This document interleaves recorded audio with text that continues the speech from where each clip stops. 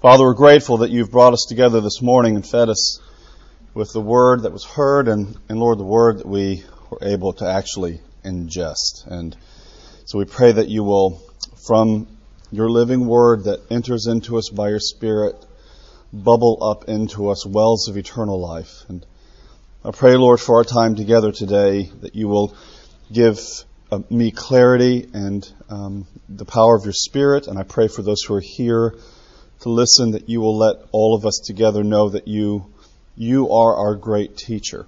And we thank you in advance for these things. In Jesus' name, amen. I was just told before before we started that, is it Dwight? Was that you? Robert told me he was watching SEC football yesterday and saw a picture of all the SEC coaches coming around, and the background music was Johnny Cash's "When the Man Comes Around." That's an interesting interpretation, I think, of that song.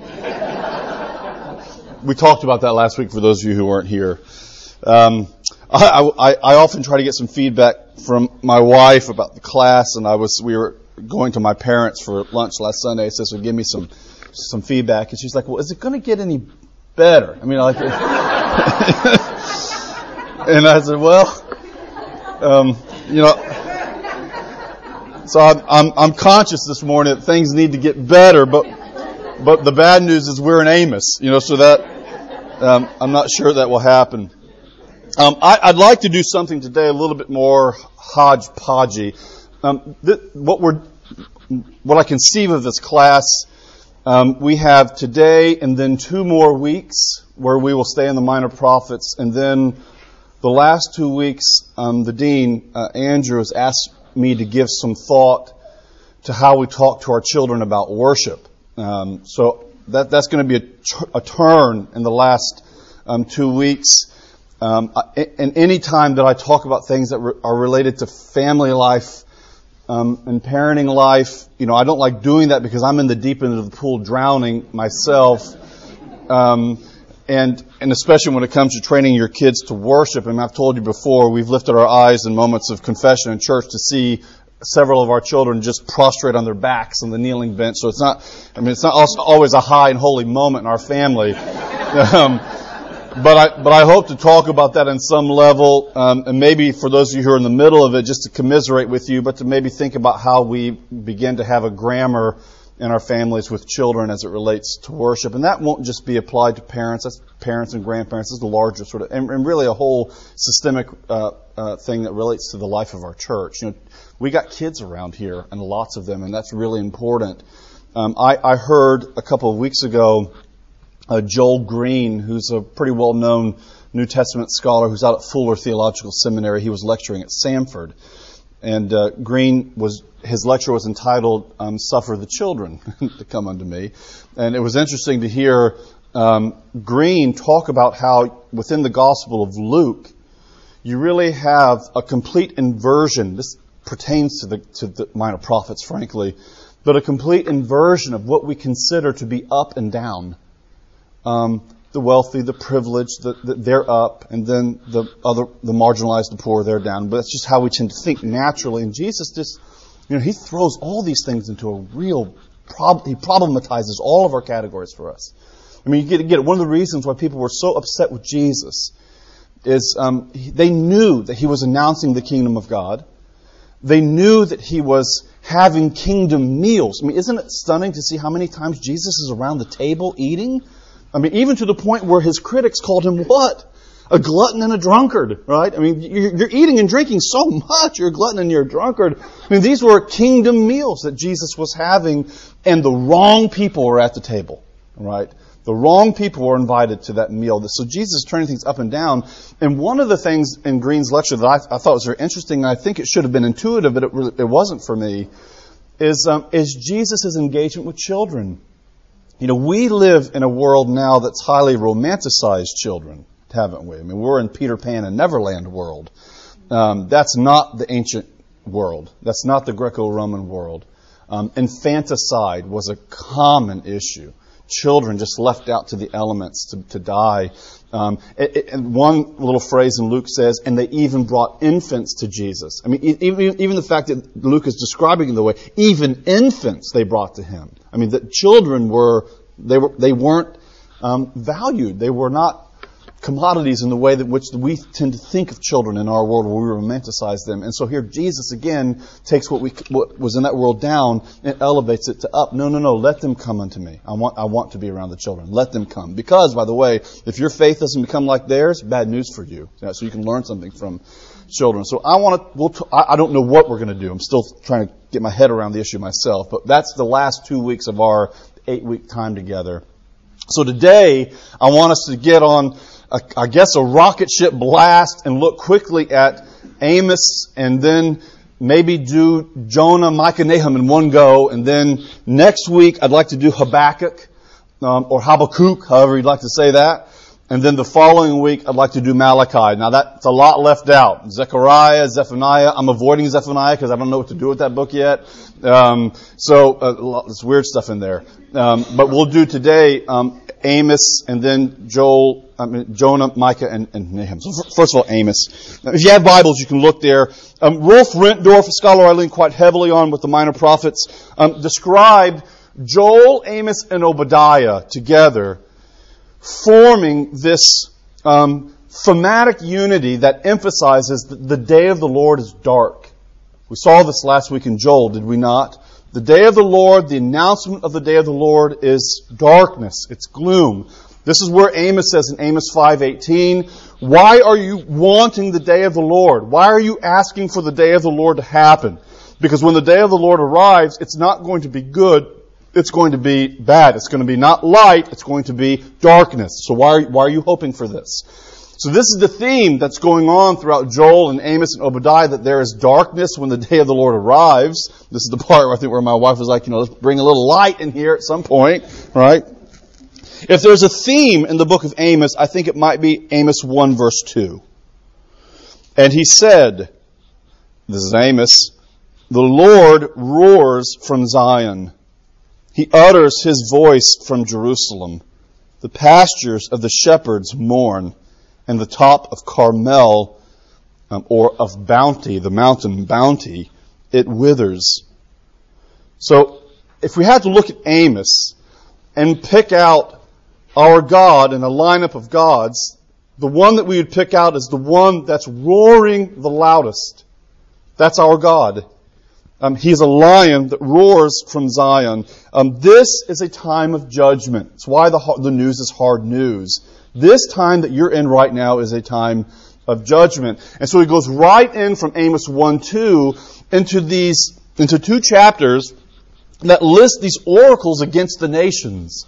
Let's look at them just quickly. Amos chapter 1 verse 3, thus says the Lord, for 3 transgressions of Damascus, yea, for 4, I will not revoke the punishment. Verse 6, thus says the Lord, for 3 transgressions of Gaza, yea, for 4, I will not revoke the punishment. I'm adding that yea because I just remember this from the King James Version growing up. For 3 transgressions, yea, for 4. Right? Verse 9, thus says the Lord, for 3 transgressions of Tyre, for 4, I will not revoke the punishment. And that goes on and on and on. Edom, Tyre, Moab, Gaza. Right? You have these lists of nations where God says, I am roaring against all of you. And the way in which this is set up literarily in Amos, it's something that the prophets like to do, I think. I call it the prophetic bait and switch. They draw the reader in. And who is the assumed reader in this world? Well, the assumed reader is an Israelite. Either someone from the northern kingdom, Israel, or the southern kingdom, Judah. But we assume that it's an Israelite that Amos is speaking to. So when someone comes out and says, for 3 sins, yea, for 4, against Damascus in Syria, I will not let my punishment go away. And you can hear a kind of, amen, right? For Tyre, they're going down too. That's right, give it to them. And then you get down to to Moab and the Edom. All these are classic. They become like tropes, actually, in the Minor Prophets and all throughout Israel's history of the enemies of God. Right? So here the prophet says all of them are going to come under God's judgment. But what's the bait and switch? The bait and switch is verse 4 of chapter 2, and it's the last nation of 7. Thus says the Lord, for 3 transgressions of Judah, yea, for 4, I will not revoke the punishment.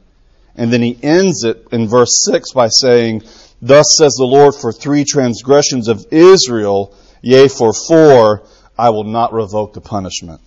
That's the got ya moment, right? I mean, this is the moment, if we can compare it to Isaiah chapter 5, where Isaiah begins to sing a little ditty around a fire. I mean, that's the best way in which I kind of conceive of it. The famous song of the vineyard in Isaiah 5. Isaiah says, I've got a little song I'd like to sing for you. Amos is in effect saying, I have some prophecies against the nations I'd like for you to hear. And everyone's lining up to hear that, right? I'd love to hear a little ditty that you have. I'd love to hear your words against the nations, Amos. Let's hear what God is going to do to our enemies. And in Isaiah, the way in which the song goes, it's something. It's not a very good song. You know, it's not going to. You know, it's more Elton Johnish than it is Beethoven, I think. You know, if you're going to compare them.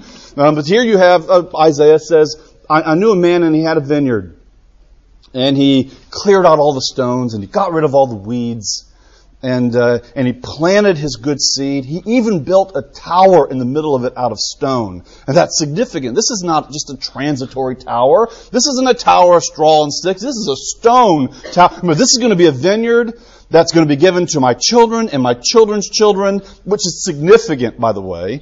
You remember the story about Naboth, don't you? I mean, Naboth and his vineyard, Ahab wanted his vineyard, and he asked him, he said, I want to buy your vineyard. And Naboth said, no, you can't have my vineyard. And then he said, but I'll even give you more than it's worth. And Naboth said, I'm not going to give you my vineyard. And then Jezebel said, well, what are you so upset about?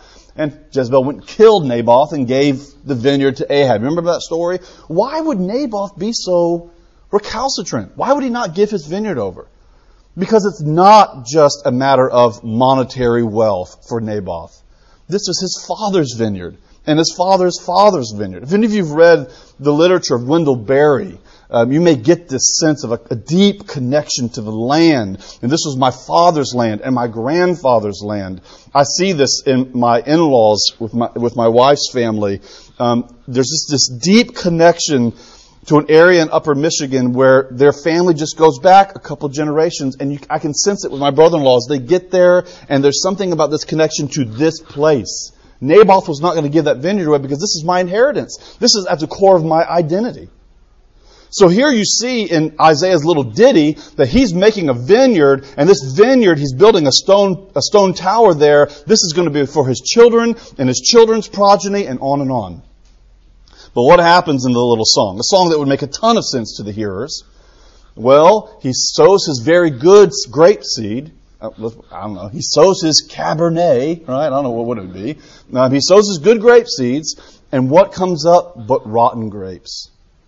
So then this happy little ditty around the campfire turns into the minor key. And then here's the chorus. The chorus goes something like this. So I'm going to tell you now what I'm going to do with my vineyard. I'm going to tear it up.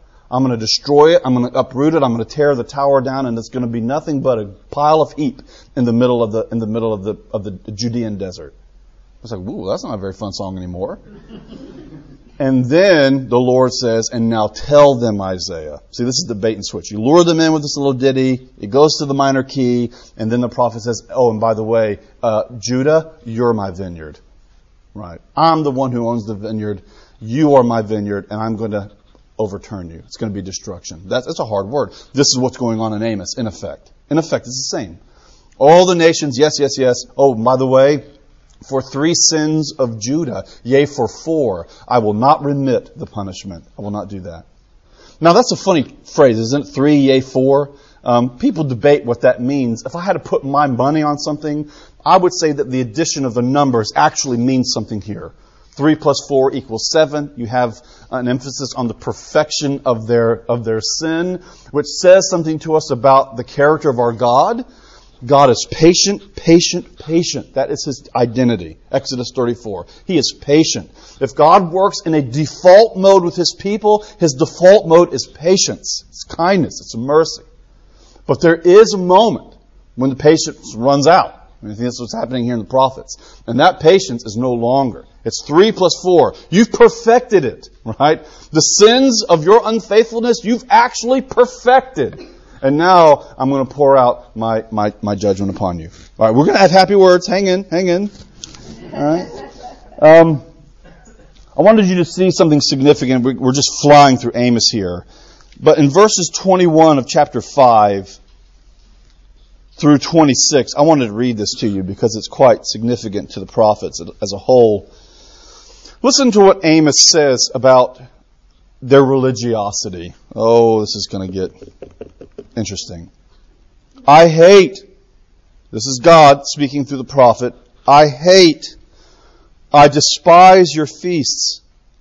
I take no delight in your solemn assemblies. Even though you offer me your burnt offerings, he's going Leviticus on them now. Even though you give me burnt offerings and cereal offerings, I will not accept them. And the peace offerings of your fatted beast, I will not look upon them. Take away from me the noise of your songs. To the melody of your harps, I will not listen. But let justice, can you hear this? You know this verse. But let justice roll down like waters, and righteousness like an ever-flowing stream. There's a way of reading this, and a lot of scholars go this direction. I won't, for multiple reasons. If you want to press me on it in the question time, which we won't have time for, you can. I've planned that well today. One reading on this is to see the prophets as an organism, as an ecosystem, as a religious historical reality in Israel's midst that stood in direct opposition to the priestly world and temple religion. They stood in opposition to it. I've mentioned this to you before, but one of my colleagues, Alan Ross, often says, if a priest it was his day to do the liturgy in the temple, and he looked up and saw Isaiah in the court, or he looked up and he saw Micah in the court, he's like, junk. This is going to be a bad day here today, right? Because the prophets often took a position against what we might view as the cultic practices of ancient Israel. So there's one way of reading this, I think, that sees them in direct contradistinction to each other. And if you see it on the surface, you can get it. I hate your feasts. I do not want your sacrifices. Stop playing music for me, right? Another way of reading this, and I think it's the better way, because for other reasons within the framework of the whole of the Bible, another way of reading this is to see that the prophets are telling us that our liturgy, your worshiping life, the ritual aspects of your religiosity can never be divorced from the totality of the claims of Jesus on our lives. The whole thing. In other words, and we see it in Isaiah, we see it in Micah, and I'm going to show you in Micah here in a second, we see that the prophets will say, God is not interested in religious observance alone. In fact, if you think He is, just stay at home, right? You really probably would prefer to anyway, right? So if you think your religiosity is doing anything for you, while justice and righteousness is not occurring, then you have misunderstood my intentions for you. Or, better, you have not heard me. Right. I mean, this is a constant challenge, I think, for all of us as we read the Bible. And it's why, frankly, the prophets can be a real spur in our happy Christian saddles at times, right? Because they force us, they challenge us to think about the Scriptures, about God's Word to us in multifaceted ways. All of us have certain tendencies and certain theological instincts that light on certain things and say, I really like that. That's me.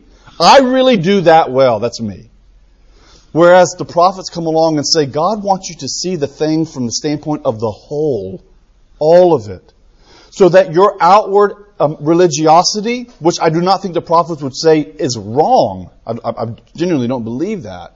Where does Isaiah encounter the Lord? He encounters Him in his own temple. Right? So I think it's significant that we're not playing these things over against one another, but what the prophets are doing are constituting liturgy in its proper place. Liturgy as it relates to the whole of life.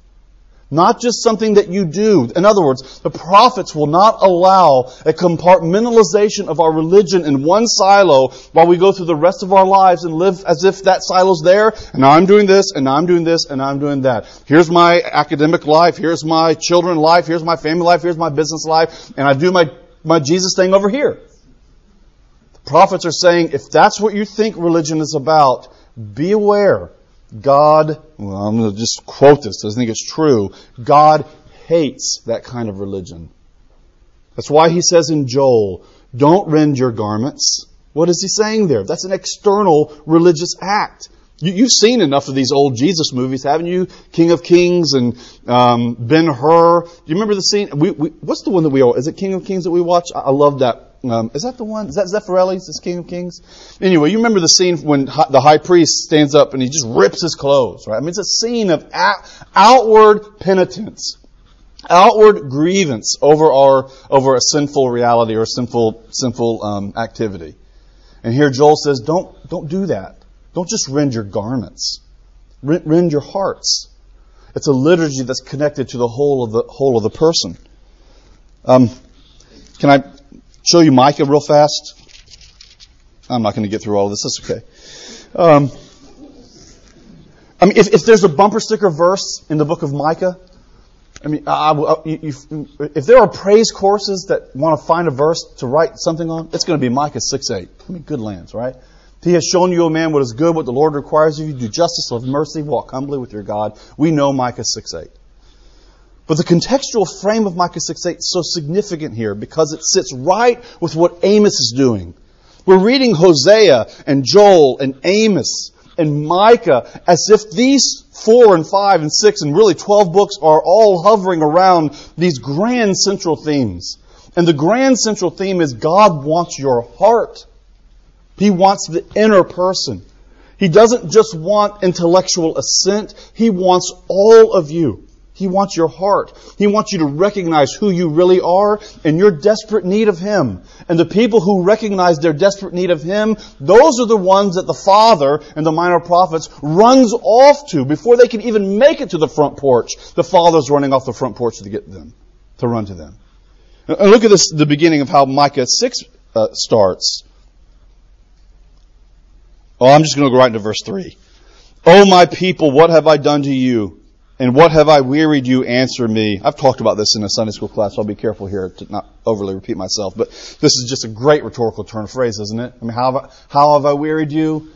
I mean, when I rescued you from Egypt and brought you into the land flowing with milk and honey, and I doted on you, and I chose you out of a panoply of nations, and you were nothing. You're actually kind of ugly. To be honest with you, you're an ugly kid. But I took you and I made you my own, and now you're mine, and I loved you. Why? Because you're loving? No, but because I loved you. That's why I took you. And all of that I did for you, on account of nothing that you've done for me, when did I actually burden you? When did my gracious and kind disposition toward you become a burden? When did that happen? I brought you up from the land of Egypt. I redeemed you from the house of bondage. I sent before you Moses and Aaron and Miriam. I didn't leave you without teachers. I didn't leave you without leaders. O my people, remember what Balak, king of Moab, devised. Balaam, the son of Beor, he answered him. And this is all about the wilderness wandering. I took you from Shittim to Gilgal. Why? So that you may know the saving acts of the Lord. I did all of this for you so that you would know who I am. And when you discover who the God of the universe is, what do you find? You find that the God of the universe is the one who's for you. That's who I am. I did all of this so that you could see that. When did that become a burden for you? And then he goes on and he goes right at their heart. Because there was an external form of religiosity that was just a part of their cultural normativity. This is how they lived. And here the prophet comes and he says, stop it again. With what shall I come before the Lord? He's being rhetorical here, and bow myself before God on high. Shall I come before Him with burnt offerings, with calves a year old? Will the Lord be pleased with thousands of rams, with 10,000s of rivers of oil? And here's a biggie. Shall I give my firstborn for all my transgressions, the fruit of my body, for the sins of my soul? He's shown you, O man, what is good. and what the Lord wants of you. Justice, kindness, and walking in the reality of God. I think that's a good way of rendering that. To walk humbly with God. To walk in the reality that God is. I've set the Lord before me, the psalmist says. He is always at my right hand. So here the prophets go right for the heart. The prophets go right to the inside of us to let us see who we really are and to call us again back to the Father who's waiting for you in gracious mercy and love. Let's put it right down where we need to hear it. We don't find the Father merciful and gracious because He looks at us and He says, you know what? They met their pledge. Or they pledged, right?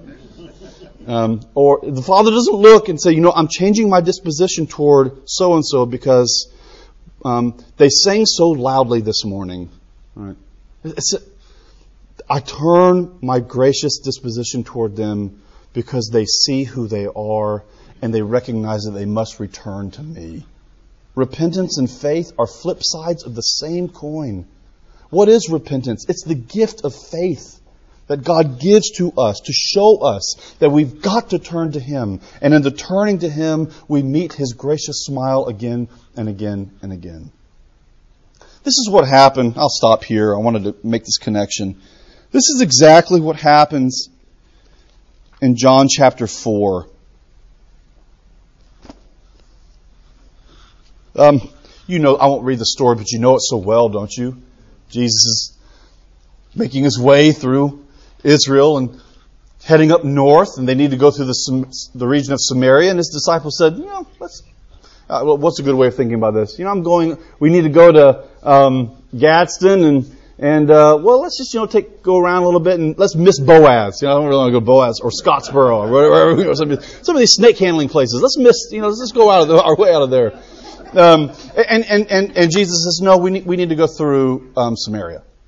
And these Samaritans, by the way, lots of scholarly work done on actually identifying who this group is. It's it's hard to know. I think best estimates are that the Samaritans are the leftovers from the northern kingdom. So remember, the northern kingdom was destroyed in 722 BC. You had multiple deportees and refugees that went to the south into the southern kingdom, but there were those who still remained in the northern kingdom, and they probably intermarried. They developed their own worship. They identified their own location for worship, Mount Gerizim, and they had their own social identity. They weren't real big on the prophets, and they were real big on the Torah, on the 5 books of Moses, as constructed within their own interpretive framework. There was just hostility, though, between Judah and Samaria. But Jesus needs to see someone from Samaria. That's huge. Overcoming all these sort of social boundaries. And he goes to a well, and there's a woman, and of course, the fact that it's a woman, and Jesus is talking to her in the middle. For any of you who've been in Arabic cultures, you realize that's just not something you really do, even today, kind of in an Arabic culture. You're talking to a woman, be careful as you move into that. Now here Jesus is at a well, and a woman comes. She's a Samaritan woman, and Jesus asks her for something to drink. The iconography on the woman at the well. Just think of these beautiful paintings of Jesus sitting there, and the woman comes, and Jesus says, "Can you give me something to drink?" And she says, "How is it that you, being a Jew," she gets it, right? You, being a Jew, ask me, a Samaritan woman, for something to drink. And even the disciples, when they eventually came back, were a bit incredulous toward the whole thing. Jesus, what are you doing here? We could get you something to drink if you're thirsty. And Jesus says to her, if you knew who was asking, you would be quick to give water, because I can give you water that will make you never drink or be thirsty again. We're going to see it in John chapter 7, aren't we? Just 3 chapters later, where Jesus stands up in one of the great festivals that celebrated the running of the water in the temple. And I can just imagine that right at that moment in the running of the water at the temple, Jesus stands up in their midst and shouts out, that's the Greek term there, he shouts out, if anyone is really thirsty, let him come and drink of me. And if you do drink of me, springs of eternal life will well up inside of you. This is powerful. It's running water. Jesus says, now, you see that water there? All that water typifies me. If you would drink of me, you will never thirst again. Of course, she's thinking very earthy, as we would too. And she says, well, I'll take some of that water. I hate lugging these pots around, right? Give me that water. And Jesus said, I am that water.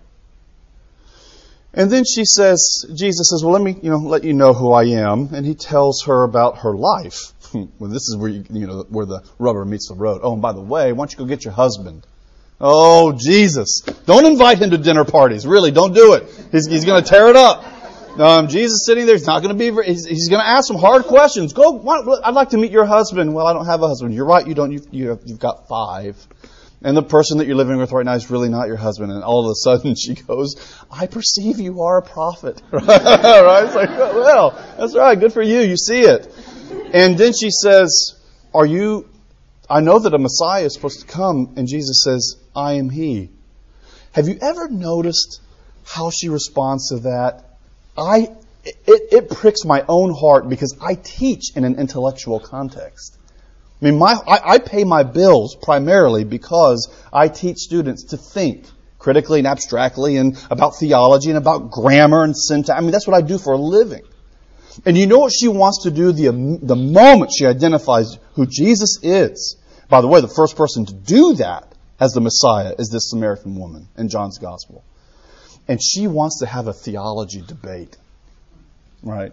First thing she wants to do is, you know what?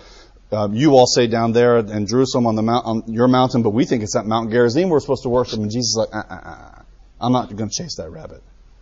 He said, the time has come where the Father wants worshipers that will worship Him in spirit and in truth. So he goes right to the heart of the issue. It's what the prophets are doing as well. Micah, Amos, Hosea, the totality of them. The Father is looking for genuine worshipers. Worshipers that worship Him in spirit and in truth. In truth and in spirit. I love that collocation that Jesus gives us. Because some of us are heart fuzzies, right? Well, that's great. God wants our affections in spirit. But He also wants the truth. And some of us are kind of cognitive cerebral folks. But He wants spirit too. Spirit and truth coming together. That recognize our whole persons are persons that are in need of a Savior. And in recognition of that need, there is freedom.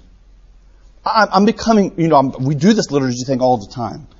But I'm becoming more acutely aware of some of these lines that are throwaway lines. I mean, isn't it wonderful that we have our services? I know I'm the same one. My kids have bulletins all over the place, and I'm picking them up, and then Kathy or Andrew, whoever comes forward and says, "Go in peace to love and serve the Lord." I mean, that's a really quite powerful turn of phrase, isn't it? Why can I go in peace? Because there's a call to agency, by the way, to love and serve the Lord. We're called to be something and to do something. But how can we go and do that in peace? Because we know freedom. Genuine freedom is the freedom that has identified at the beginning of our worship service, I'm a sinner in need. And I've confessed it. And then I've been given absolution. And then I've heard the Word. And then I've ingested the Word. And I've actually participated in the gospel to be reminded that my personal story is really not just about me, but it's me being wrapped up in His story. And then we say these things like, let us go forth and to praise you with our lips and our lives. Right? That's how we can go forth in peace. Because we know the gospel. Because we know the truth that none of my religious observances or works are enough.